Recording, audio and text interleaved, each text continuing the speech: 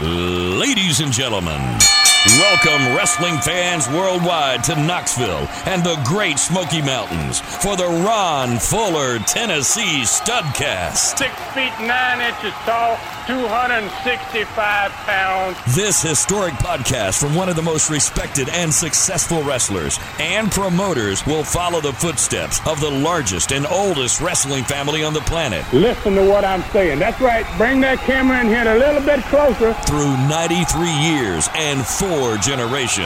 The stud has arrived. Old school or new fan, this unique broadcast will educate and captivate as Ron details decades of professional wrestling's growth with truly unforgettable stories. I want those people out there at home to hear the stud. Sit back and enjoy the ride with the Tennessee Stud. The Tennessee Stud. You will learn that name. You will remember it. And now, the stud is here. All right, here we go, Studcast fans. It's David Summers, and here comes another Studcast with the Tennessee Stud, Ron Fuller. It's the story of wrestling in America as told by the stud, whose family started the profession over 100 years ago. So now we step back into the ring and back into time. Let's get wall to wall and treetop tall with the Tennessee Stud, Ron Fuller. In the Great Smoky Mountains, what's going on, Stud? Jeez, pretty, man. It's lovely. Had some beautiful days lately. Felt kind of like being back down there in Florida. But you know, it's a little cold today again. We're just trying to deal with it a little bit to get that springtime all the way set in here. And I guess we're going to get there sometime pretty soon, looks like to me. Yeah, as a matter of fact, we'll get a little more spring, a little longer days starting this weekend. This is when we spring forward. We'll move our clocks ahead 1 hour before we go to bed Saturday night, and then the next day we'll get a full extra hour of daylight at the end of the day. So we will spring forward this coming weekend. You brought that up, Dave. I might have missed that, man. You know, it wouldn't be the first time I've missed that jumping forward. All right, well, we'll do our best to keep you on time in the future. Hey, listen, Stud, I tell you what, your Studcasts have gone crazy with listeners. Since we started into the year 1979, our audience has doubled. I remember about 3 months ago or so, Ron, you predicted this was going to happen. I knew it was coming because I've been saying this particular era, this point in time, is really a sweet spot, especially for me and maybe folks my age that were really getting into what was happening back then. So I think you're in that sweet spot right now, just like you said was going to happen. Well, you know, I kind of thought it might, Dave, because now we're talking about much more than wrestling cards and TV. We're discussing basically 2 territories, both of them flying high at the end of 1978. And now we're running into a little bit of nightmare months later. And that was going to ultimately change everything for Southeastern wrestling and its wrestlers and its fans and basically its future. So the first 280 Studcasts have kind of been filled with great stories in history. But the last 9 Studcasts are totally different, man. Fortune was fading right into failure, man, at the beginning of the end of my dream of 2 great territories full of happy fans, full buildings from the Gulf Coast all the way into Kentucky. So things have not gone sometimes as I wished, especially in this year, 1979. Well, what started happening to you in 1979 really might have been a first for any wrestling promoter or owner. What do you think? Oh, man, it was definitely a first, man, for any wrestler or promoter, especially one strong enough to be in the National Wrestling Alliance. I mean, you think being in the NWA, you're not going to have any problems. So we're now kind of in the month of March 1979, and before we get to the end of this year, I will have gone from having 2 territories and running 13 cities a week down to 7, and from 34 wrestlers down to 14. So I'll have competition in both territories before I'm going to end up selling one of them. And small wonder that our listening audience is kind of exploding. This story is real wrestling history, man. And No one before me in the sport that I'm aware of ever experienced anything like it. Wow. So what really makes it even more unique is while all this was happening, you were dealing with your father's Memphis territory, taking your best wrestlers while you were developing some of the greatest young talent in the sport's history. So the title for this one, this studcast, number 290, this is number 290. Can you believe 290 of these? Wow. Yeah, it's a perfect example of that. It is called Hulk Arrives and Blackwell Turns. That's a good point, Dave, for darn sure. David Schultz, Hulk and Blackwell, baby, they were definitely destined for greatness. And there was also guys like David Schultz and the future Honky Tonk Man. Both were in the territory just about the same time. Schultz has been there for a while. Honky Tonk's just arriving. And both of those two guys were trained by my grandfather's brother, Herb Welch. And both of them are actually in the Hall of Fame already. So there's also, besides those guys, we got the guys like Dick Slater, Kevin Sullivan, Robert Gibson, future rock and roll fame in the mix as well. So, yeah, we might have been bad things going on, but we were training some really great wrestlers. It's good for the future of the entire business. Oh, for real. That's just a few of the many that would follow, like Arn Anderson, Mr. Olympia, Brad Armstrong, Lord Humongous. We could keep going on and on, but I'm pretty sure we've got a pretty long ride in front of us. So where are we headed today, Stud? Well, man, we're going to begin in the Southeastern Gulf Coast with the arrival of a very inexperienced wrestler that's going to go on to become one of the most recognizable on earth, Terry the Hulk Boulder. I'm talking about, and we're going to break down the Mobile, Alabama card of March the 14th, 1979. We'll talk about the TV that's going to promote that. Then this TV is going to have the first ever match of the Hulk. And then we'll give everybody the results of the card like we normally do, and the attendances in all three of the major markets and they all three had the same card on this particular week in March. And then we'll do a quick update on who all by the end of this Monday night, this Wednesday night in Mobile, Alabama, who all was now in the Memphis territory that had been working for me in down there in the Gulf Coast. Yep. So then we're going to ride north after we talk about the down south into Knoxville with a great card there. And there's another young star working in that territory, 450-pound Crusher Blackwell. And he's about to get enough of his horrible treatment from Malenko and Roop and Bob Orton. And Les Thatcher had him scheduled for the personality profile, to try and find out what was going on there. So we're going to talk about that. We'll discuss the results of that card there in Knoxville in the same week in March and the attendance in the Coliseum. And then we'll have a quick update from Knoxville, also on the Memphis territory and how that territory was doing. Then we have enough time, man. After we do all that, we're going to answer another learning tree question. I am not surprised at all. It's another loaded studcast. I tell you what, let's get started with the Mobile, Alabama card. Wednesday night, March 14th, 1979. Well, the first match on that card, Dave, was Herb Calvert. And he began by challenging everybody in the crowd. Anybody that wanted to come up and try to win 5 $100 bills, all they had to do was beat him. And then he was going to wrestle Arman Hussein, who was a pretty darn good wrestler himself, and another newcomer down there in Southeastern Gulf Coast.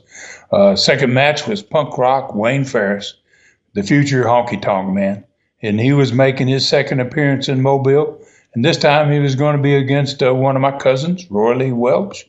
The popular Ricky Fields and Terry Latham, great tag team combination, young boys, was taking on Ken Dillinger and the Mighty Yankee. Those guys had just arrived from Southeastern Knoxville. Then the Gladiator, Dick Steinborn, in just his third week in the territory, was facing another masked man. They always popular down there in that area, wrestling pro. So you got two masked men against each other. Then the Southeastern Championship match was on the line. Champion Dr. D, David Schultz, was defending against me. And I was down there. Armstrong was there last week, wrestling Schultz. I'm there wrestling him this week. And then in the main event, the Southeastern Tag Champions, Jimmy Golden and Norvell Austin, after sending both Don Carson and the Assassin packing the week before, there was a loser leaves cage match in which the team that lost both had to leave.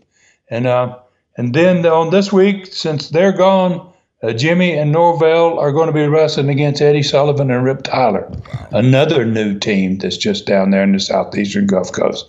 And this match was going to be significantly changed during the upcoming TV that promoted this card. Yeah, gotcha. By the way, before we move on, how tall was Dr. D? He's about 6'5". Yeah, I knew he was up there. So you're at 6'9", he's at 6'5". That's a pretty good match right there. Yeah, with two pretty tall guys, no doubt. And Wild David was tough. He was rugged, man. And all you had to do is ask John Stossel about that. Yeah. I think he would know. All right. Speaking of the TV. All right. So what was on that show? I noticed the Hulk was not on the Mobile card. Was he on the TV? And was it the first time you'd seen him? Well, he was definitely on that TV, Dave, and it was the first time either Louis, who was the new booker down there, or either one of us saw him. And we needed to meet him, and we needed to talk to him about our plans for him. And but most of all, we needed to see how capable he was in the ring. We didn't know anything about him, not even what he looked like. And wow, he was pretty impressive when you first get a look at him. And these first TV matches that he was going to be in down there were critical, man, in getting him over, especially since he had very little experience. And as always with everything, just about, the first impression is so important, and especially with wrestling fans, it's critical. So let's start at the top of the show, because this TV was loaded with surprises. Great television, I think, and you're going to find out as we go through this. It all started with Eddie Sullivan, Rip Tyler. They were in only their third TV match. They went to the ring. They're in the first match of this TV show. And as they were wrestling, Billy Spears entered through the front entrance of the studio, where fans came in at the front of the studio. He hadn't even been in the studio up to this point, and he went right straight to the set with Charlie Platt. So, and his team of Don Carson, the Assassin, had lost in Mobile 3 nights earlier. They were gone. They were already in Memphis. They were working in Memphis already. So, Billy's without a team, right? Right. So, Charlie was surprised to see him, and he told him that, and then he asked Spears, and I got to be there for this show because I'm wrestling in this particular week, and so Charlie asked Spears what he was doing here, He said, he says, since you don't have a team anymore, so Spears, being Billy Spears, he was a cocky guy, he says, I'm here to take care of some business, Charlie. And, and about that time, Sullivan and Tyler won their TV match. And when they got out of the ring and started back into the dressing room, Billy's over there on the set with Charlie. And Billy starts screaming for him, hey, come here, you guys come over here. So once they got there, man, he started lathering them down, I guess is a pretty way, with outrageous compliments about what a great team they were and how much his mother loved what they did in the ring, and then Tyler and Sullivan, they had known Spears for years, right? All three of those guys been down in that Gulf Coast area for years, and they knew all the stories about Billy's mother. So Tyler just came right to the point. He says, well, just how much does your mother like what we do? How much does she like it? Oh, boy. So I can see this one coming. So Billy Spears, what a little snake. Oh, my God. So, Billy, man, he grinned like a Cheshire cat, man. So he asked if they wanted to be Southeastern Tag Champions. Right. Right. And he said, if so, he goes, with my mama's connections, he said, I can get you guys the belts, and all they had to do, was make me your manager. So this time Eddie Sullivan asked the same question that Tyler had just asked. He says, okay, just how much does your mama like what we do?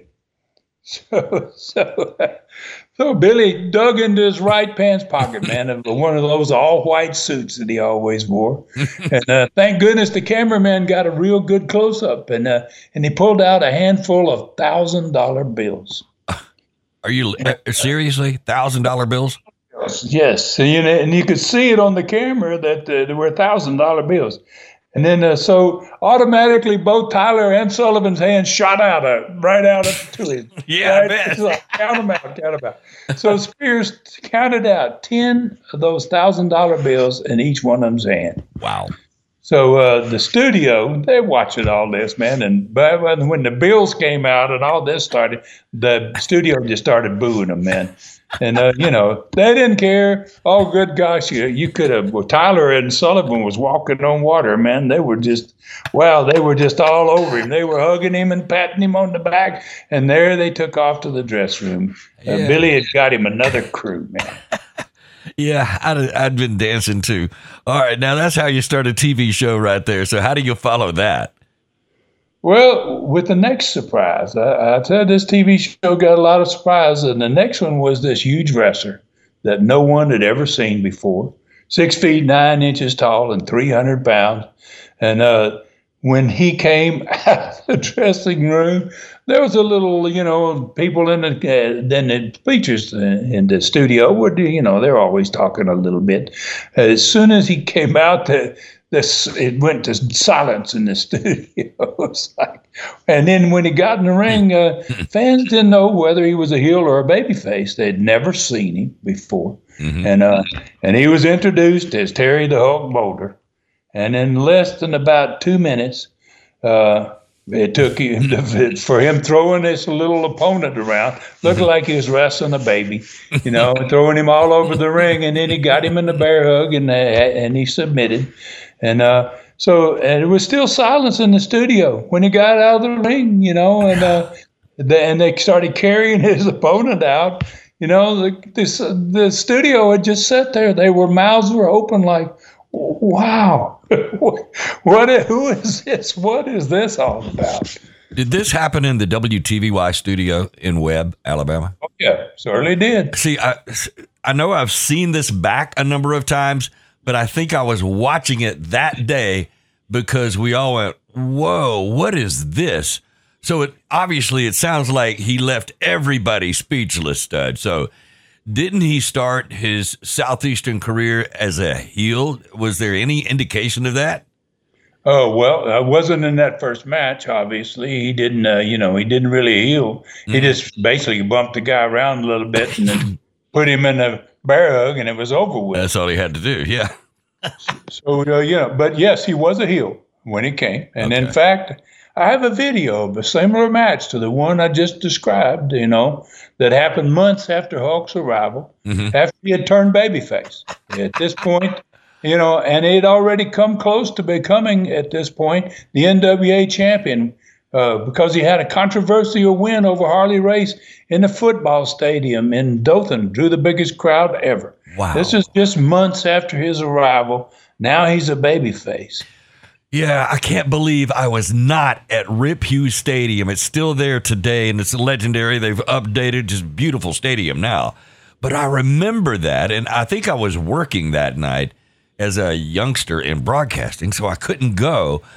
So I tell you what, that is guaranteed one regret I'll always have. But I did watch that Hulk TV match just the other day. It's on your Southeastern Rewind YouTube channel. It was one of those new Short Rides with the Stud videos. I think it was short ride number 13. Amazing to see him in his very first year in the ring. So who was on the personality profile on this show? Well, the Southeastern Tag Champions, Jimmy Golden, Norvell Austin, they joined Charlie Platt. They did it live. And, that studio was kind of small. They were right over there, sitting right next to the bleachers. Fans were, they could almost reach out and touch you from where they were sitting. And Golden and Austin, they had seen the first match on the show. They watched the money changing hands between Billy Spears and Tyler and Sullivan, and they witnessed him, Billy, buying his way back into Southeastern. Basically, he had lost his other team, and he with 20 grand, he's back in business again. And so then they watched the video of the cage match from Mobile, Alabama, the match in which Carson the Assassin lost in the cage, the loser leave deal, and both of them had to leave. So Jimmy was upset because of what had happened earlier in the show. And he and Norvell just basically assumed that if Billy lost his team, that Billy Spears would be gone, right? Mm-hmm. So now all of a sudden Billy's back, So they were prepared for this opportunity. They'd had a little bit of time, the Hulk match and that type, and they talked to each other. And so when they sat down, they had a plan here. And so they were prepared for the opportunity. And they were going to present another surprise in this TV show. So they proposed that they add 2 new stipulations to their upcoming match with Sullivan and Tyler. There wasn't a championship match. It was just a regular tag match. They asked Charlie if he would find out before the show was over today if they wanted, if they would be approved, if their idea that they were going to present would be approved by the Southeastern officials before the show was over. So then Charlie asked, well, okay, what is it you want? So they said they would be willing to make the upcoming tag a title match for the belts. And if they lost, the loser of the fall, whichever one, them that lost, would leave Southeastern. But if Spears' new team lost, Billy Spears would leave Southeastern. Mm-hmm. And the studio popped on that one. And then Spears came charging out of the dressing room. And the dressing room was just across from the ring there and across from where they were doing the personality profile. Right. And he came out of there screaming, no, I'm not going to do that. You ain't getting rid of me like that, But then Sullivan and Tyler, they came out, they were trying to grab him to hold him back, and but when they got over close to the set, they were going, yeah. So, basically, they were for it, and Billy was like, no, I ain't going to do that. So, they had nothing to lose. If they won the match, they were going to be champions. And if they lost the match, Spears was gone.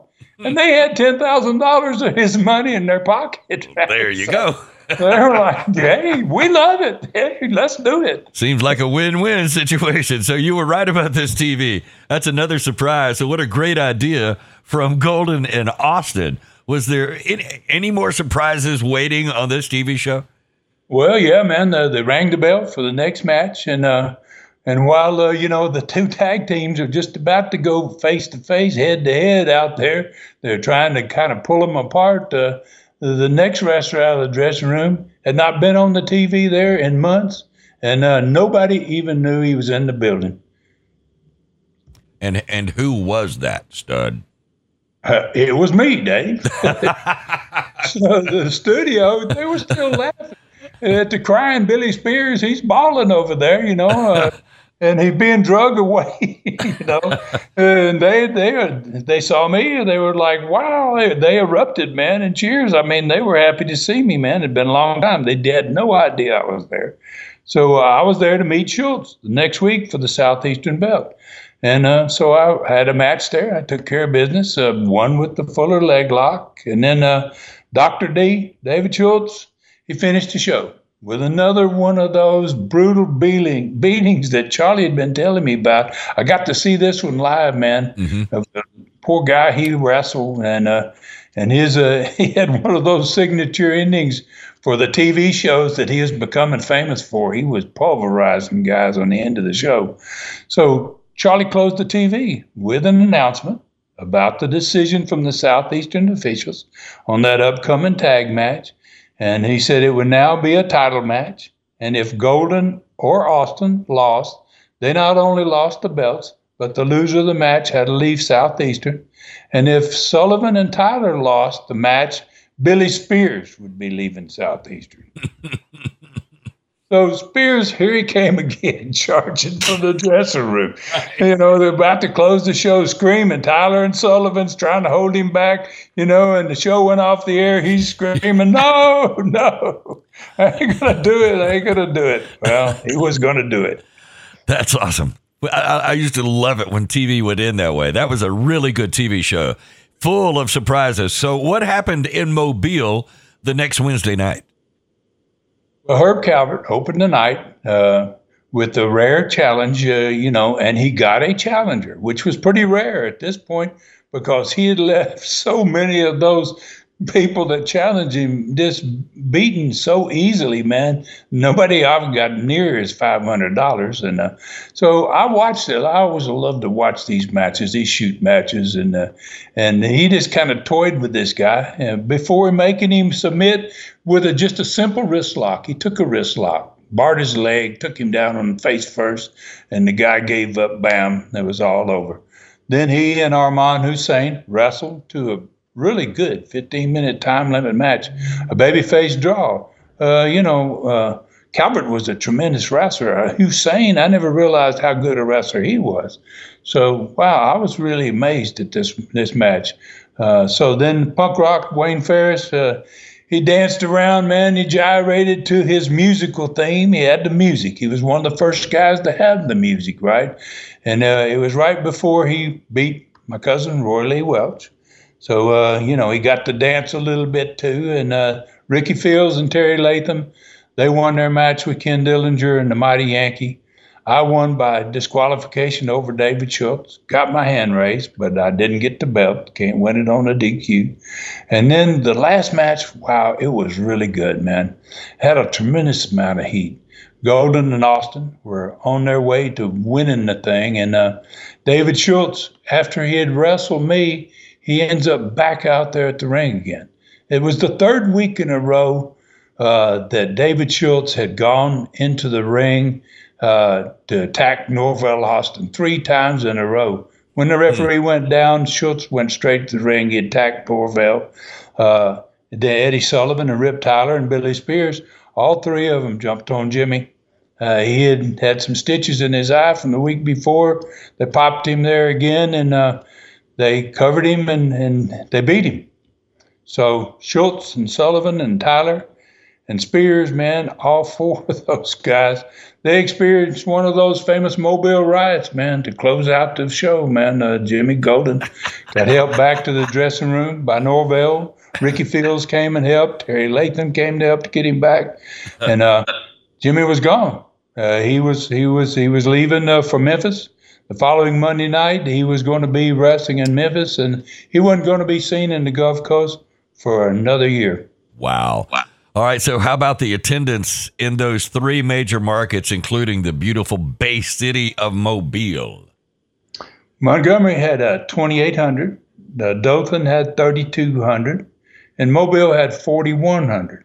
So it was down by just about 1,000 fans from the week before.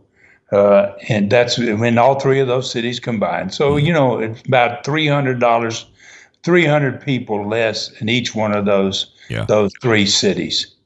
Wow, Dothan's still holding strong, even better than Montgomery, which is a little bit surprising. But Mobile obviously is really the winner there. All right, so I think you said we would get some kind of an update on how many Southeastern Gulf Coast wrestlers were now in the Memphis territory. How about that?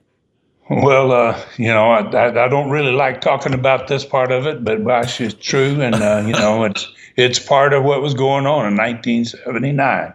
So in the 2 months, about 8 top stars were gone to Memphis. The 2 months since my brother went first. He was followed by the Mongolian Stomper and Gorgeous George Jr. Then Tony Charles went. Then Buzz Sawyer went. Don Carson went the week before, and the Assassin Randy Colley, he went, and now Jimmy Golden was going. So it would have been absolutely devastating to any territory to lose 8 stars of that quality in a 2-month period of time. And But that was basically 1979 for me, man. It was like, wow. It was a struggle. Wow, the struggle is real, Stud. So what a great first half of this Studcast. So when we return, we're going to find out more about Crusher Blackwell's problems, and we'll focus on the Knoxville card of March 11th, 1979. That is coming up when this Studcast continues right here. Hey, Studcast fans, were you aware that 43 two-hour Super Studcast are on Ron's website at tnstud.com? More than 43 different stars of the sport. Most on Live with Ron. Some Super Studcasts have more than one star. For only $2.99, you can find out more about your favorite wrestlers than you ever imagined. Take an unforgettable ride with the Stud. Go to tnstud.com. Click on Super Studcast. And for less than $3, begin your ride into wrestling history today. The stars of the sport await you. Saddle up for real fun at tnstud.com. Welcome back in, Studcast fans. It is episode number 290. The Hulk arrives and Blackwell turns. Okay, so why don't we begin the second part of this Studcast with the card in the Knoxville Coliseum, Sunday afternoon, March 11th, 1979. Okay. Opening match was Charlie Cook against Big Tony Peters from the Tri-City areas up there in Tennessee. Terry Gibbs was taking on Ron Wright, also out of the Tri-City areas up there in Tennessee. Ted Allen was up against a fast-rising star who had just come from the WWF in New York, Mr. Fuji. A great wrestler. There was a special six-man tag on this card. Kevin Sullivan, Ken Lucas, and me. We're going to be wrestling against the Great Malenko, Bob Roop, and Crusher Blackwell. Then the main event was for the Southeastern Championship. Ronnie Garvin had regained his belt in the cage match the week before against the Great Malenko, and he was going to be defending his title this time against Bob Orton Jr. Okay, so that card has two really great matches for sure, but I noticed there are only 5 matches again as compared to the 6 usually in Gulf Coast. Well, you're correct about that, Dave, and we talked a little bit about that last week, and the first 3 of those 5 matches were not only just 3 rather than probably 4 matches it should have been, but they were very weak competitors as well. So it was really becoming clear that Louis Tillett, the Gulf Coast booker at this point, even though he had inferior talent, he was holding his own against Bob Roop, the Tennessee booker. So I'd be having another conversation with Roop about it. That's the way it worked out, man. All right, so we know what was on the Gulf Coast TV show. How does this Southeastern Knoxville TV show compare to that? Well, I'll let you decide, Dave. It opened with Ronnie Garvin sitting next to Les. He had the Southeastern belt in front of him. He had just won it back in the cage. They watched the cage match from the Sunday before. This time, because it was a cage, there was no interference, outside or inside. Garvin won and regained his title from the Great Malenko. So then Les invited him to stay with him at the set to watch his next challenger for his belt. Bob Orton Jr. was going to be wrestling in that very first match. So Orton didn't take long to prove, man, that he deserved a shot at the Southeastern belt, especially when you think about it. He already was the Southeastern Tag Champion, so he had an opportunity to hold both belts, which is extremely rare. And so during this match, Les and Garvin got into all kinds of conversations, talked a little bit about Orton, basically, but then they got into a conversation about the personality profile, the one that was scheduled for later in the show that day. And Les hadn't forgotten last week's profile, in which Ronnie was in last week's profile, and it ended up by Ronnie asking Les why he didn't bring Crusher Blackwell on and find out what the heck's going on between Blackwell and Malenko and Bob Roop and Bob Orton.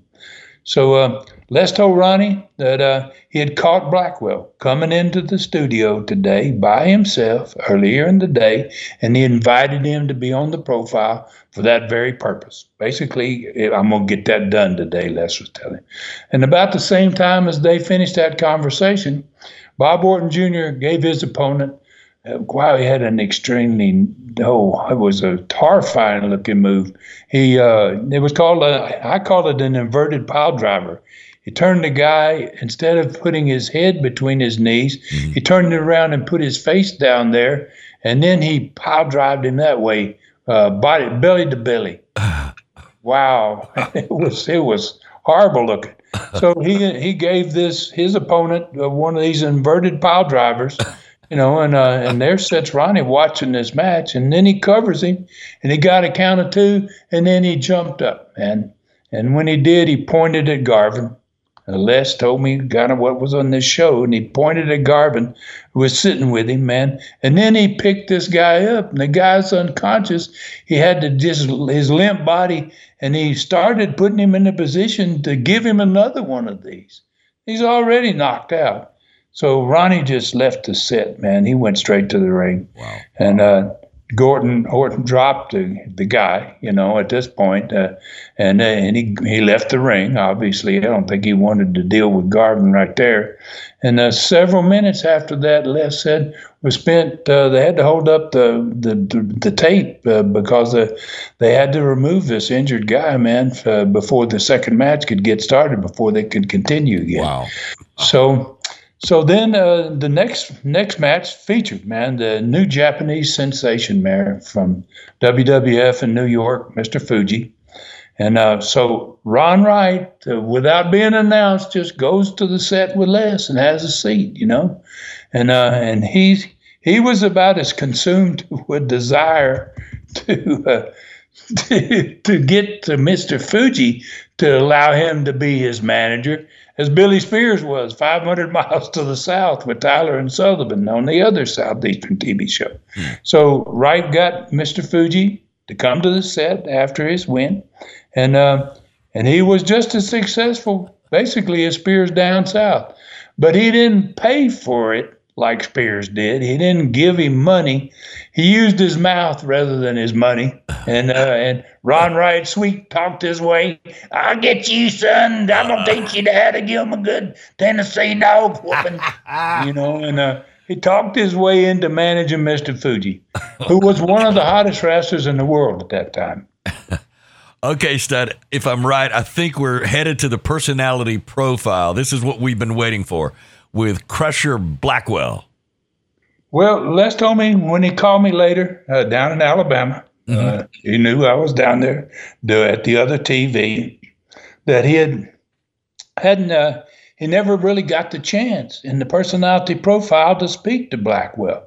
He said Crusher came to the set for the live profile in front of the crowd, and he got mic'd up, and then before they went to him and they gave him, turned the light on and started recording him, Malenko and Rupert Gordon, all three of them came to the set. They jerked the microphone off of Blackwell, and they literally drug 450-pound Blackwell out of the studio. They took him totally out of the studio. So crazy, huh? Are you kidding, Ron? They wouldn't let him talk, so what did Les do? Well, he got up, man. He tried to stop him, but it was 3 against 1. And as soon as they all left the studio, Ronnie Garvin has kind of saved the day, man. And he came out to the personality profile set. And the studio crew mic'd him up, and he did the personality profile. Wow. Okay, so what did Ronnie have to say? Well, Ronnie had evidently been doing some investigating into Blackwell's life.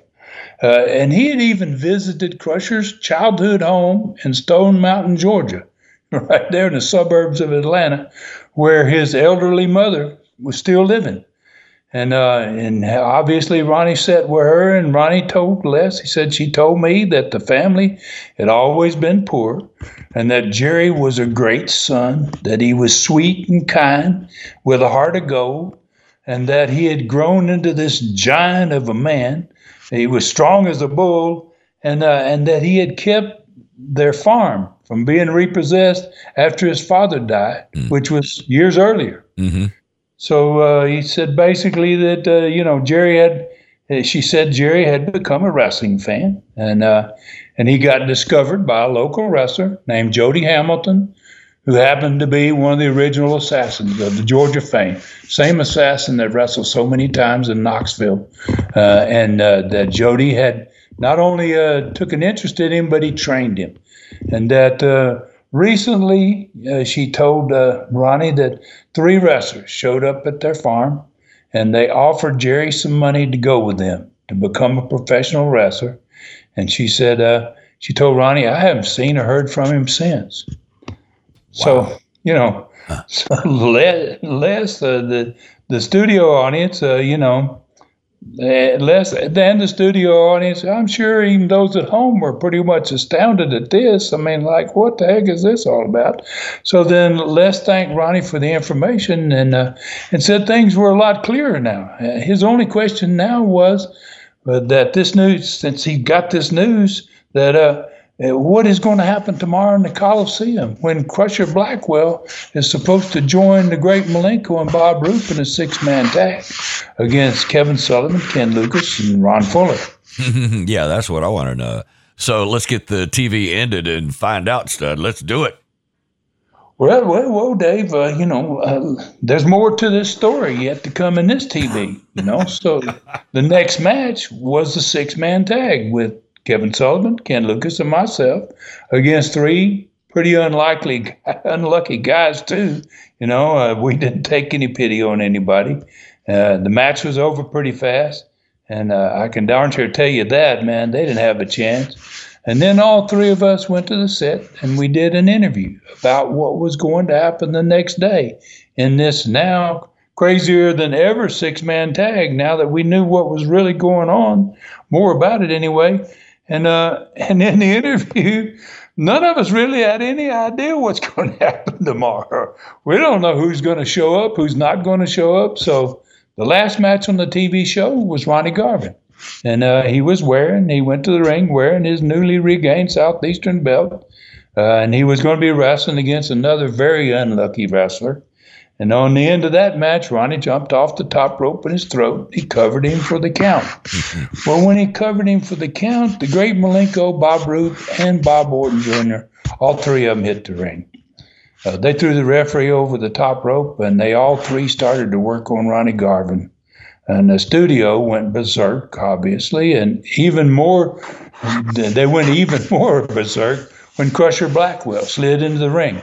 And he got between the 3 of those guys and Garvin.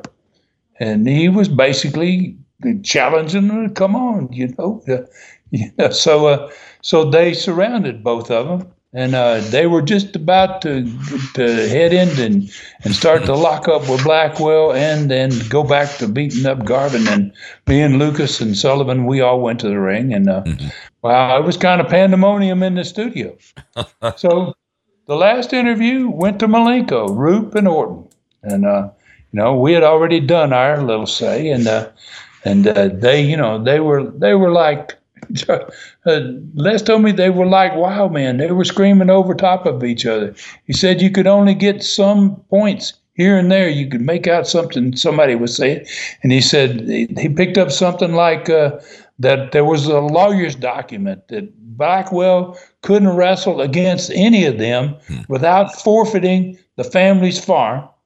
And something about his mother going to be tossed out of her home. Oh, my God. And Les said the studio audience was just, they never stopped booing. He said until the close of the show, even after they left with the interview, they kept booing. What? He said, hey, I tell you what, after the Gulf Coast TV show earlier, I didn't think that there was any way that Knoxville's TV show was going to beat it. So, but now I'm not so sure. All right, let's get to that Coliseum show that was slated for the very next afternoon. Well, Charlie Cook in the first match beat Tony Peters. Ron Wright won over Terry Gibbs. Mr. Fuji, with his new manager, Ron Wright, man, he was right there with him the very next day, and Fuji got his third Knoxville win, and he got it over Ted Allen, who's a pretty decent wrestler, trainer of Arn Anderson. Six-man tag was through the roof. Wow. Me, Kevin, and Lucas went to the ring first. The great Malenko and Bob Roop came to the ring with No Pressure Blackwell.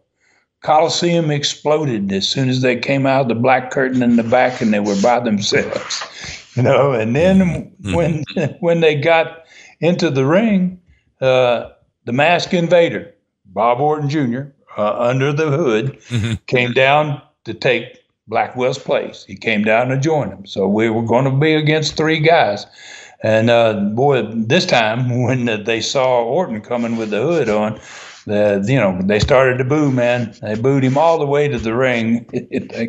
You couldn't even hear him announcing, man. So then the match was wild. There was hardly any tags in and out. I mean, all six of us were in the ring. It was like a tornado match. For most of the entire match, it was just all six of us fighting. And on the end of the match, the Invader, who was wrestling against Garvin for the Southeastern belt in the next match, right? He had Kevin up and ready for going to give him one of those inverted pile drivers. And all of a sudden, there out of nowhere, there's Blackwell standing right there ringside facing him. Wow, that Coliseum literally shook, man. As soon as that crowd saw Blackwell, the Invader dropped Sullivan. He didn't give him the pile driver, and he started toward Blackwell, who was still just standing there on the floor. He wasn't coming after him. He's just standing there. And Sullivan got up on his feet, man, and he hit the Invader from behind with a perfect O'Connor roll, man. Wow. He rolled him up and got a 3 count. The Coliseum roof came off, and just as quickly as he came, Blackwell was gone. He disappeared. Like, how does a 450-pound guy do that? What a great match that had to be. I wish I could have seen that one. That had to be really cool. Yeah, well, it wasn't over. After Sullivan got his hand raised, then Root threw Sullivan over the top rope. Malenko and the Invader both grabbed me and they threw me outside of the ring. And then they all three went to Ken Lucas. And the Invader gave him an inverted pile driver, Ken. And after he gave him the pile driver, the other two was keeping us on the floor. Bob Roop gave him a shoulder breaker.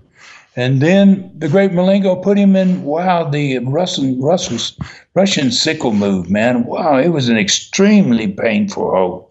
And finally, the two of us were able to fight our way back into the ring to stop him. But, wow, Ken was really hurt, man. He was taken out on the stretcher, and he got carried to the hospital.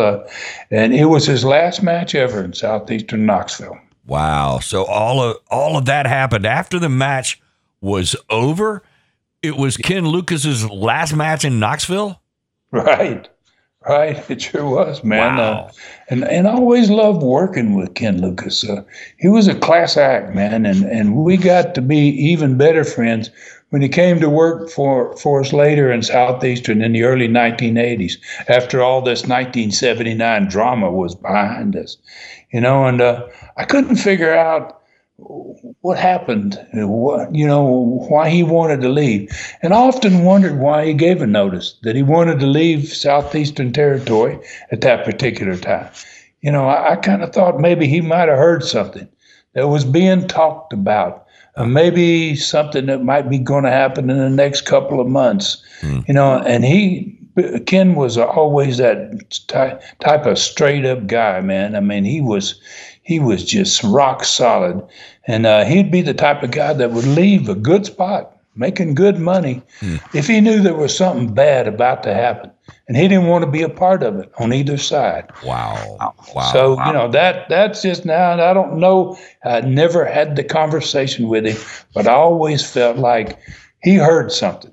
And he heard something bad was about to go down. And he didn't want to leave his friends. He didn't want to do anything bad toward me, and he gave a notice and he left the territory. Wow. All right. So he was one of the wrestlers I most respected in the Gulf Coast era. It's kind of it's really a shame that you have to be considering something like this, Ron. I don't think you deserved it. Well, it's a nasty subject, man, but it really happened. I can't deny it, and I learned a lot from the experiences of all those bad things that happened in 1979. So let's finish the main event in the Coliseum that same afternoon. The Southeastern Championship match between champion Ronnie Garvin and Bob Orton Jr. And I still have a lot of respect for Orton, man. How could he have wrestled in a wild 30-minute six-man tag brawl, man, and then come right back without a mask on and face a guy like Ronnie Garvin? I mean, well, wow, what kind of shape was he in? They went another 30 minutes in that match before Blackwell again showed up at ringside. Just as Orton looked like he was on his way to victory, too, over Ronnie. Then Orton took the Blackwell bait again. There he was, standing face to face with Orton again, and Orton took the bait. Garvin ended up hitting him from behind, set him up, jumped off the top rope in his throat, and beat Bob Orton Jr. right in the middle of the ring. Wow. It was a great night for fans, even though Crusher Blackwell never even got into the ring. Never stepped into the ring, but they were excited just to see him standing by the ring. That's pretty amazing.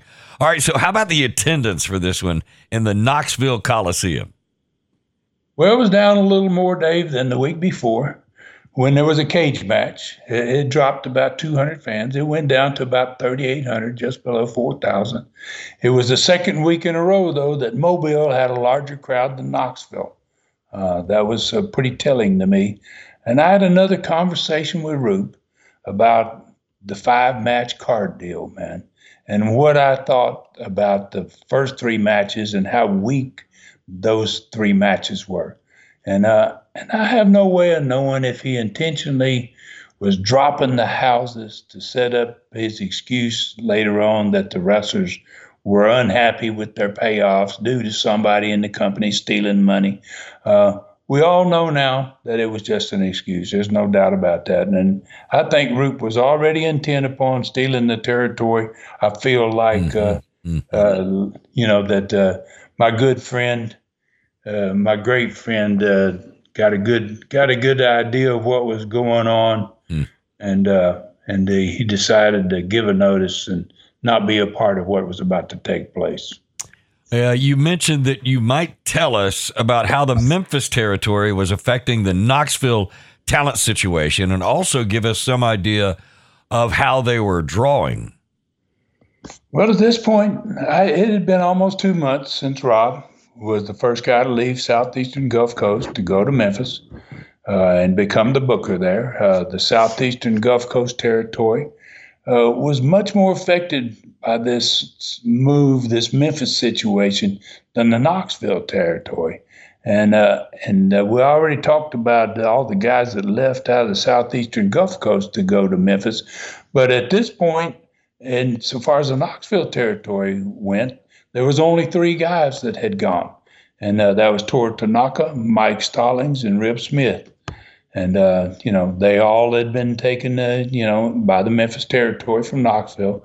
But when you look at it, there was a total of 11 wrestlers gone from Southeastern to work in the Memphis territory.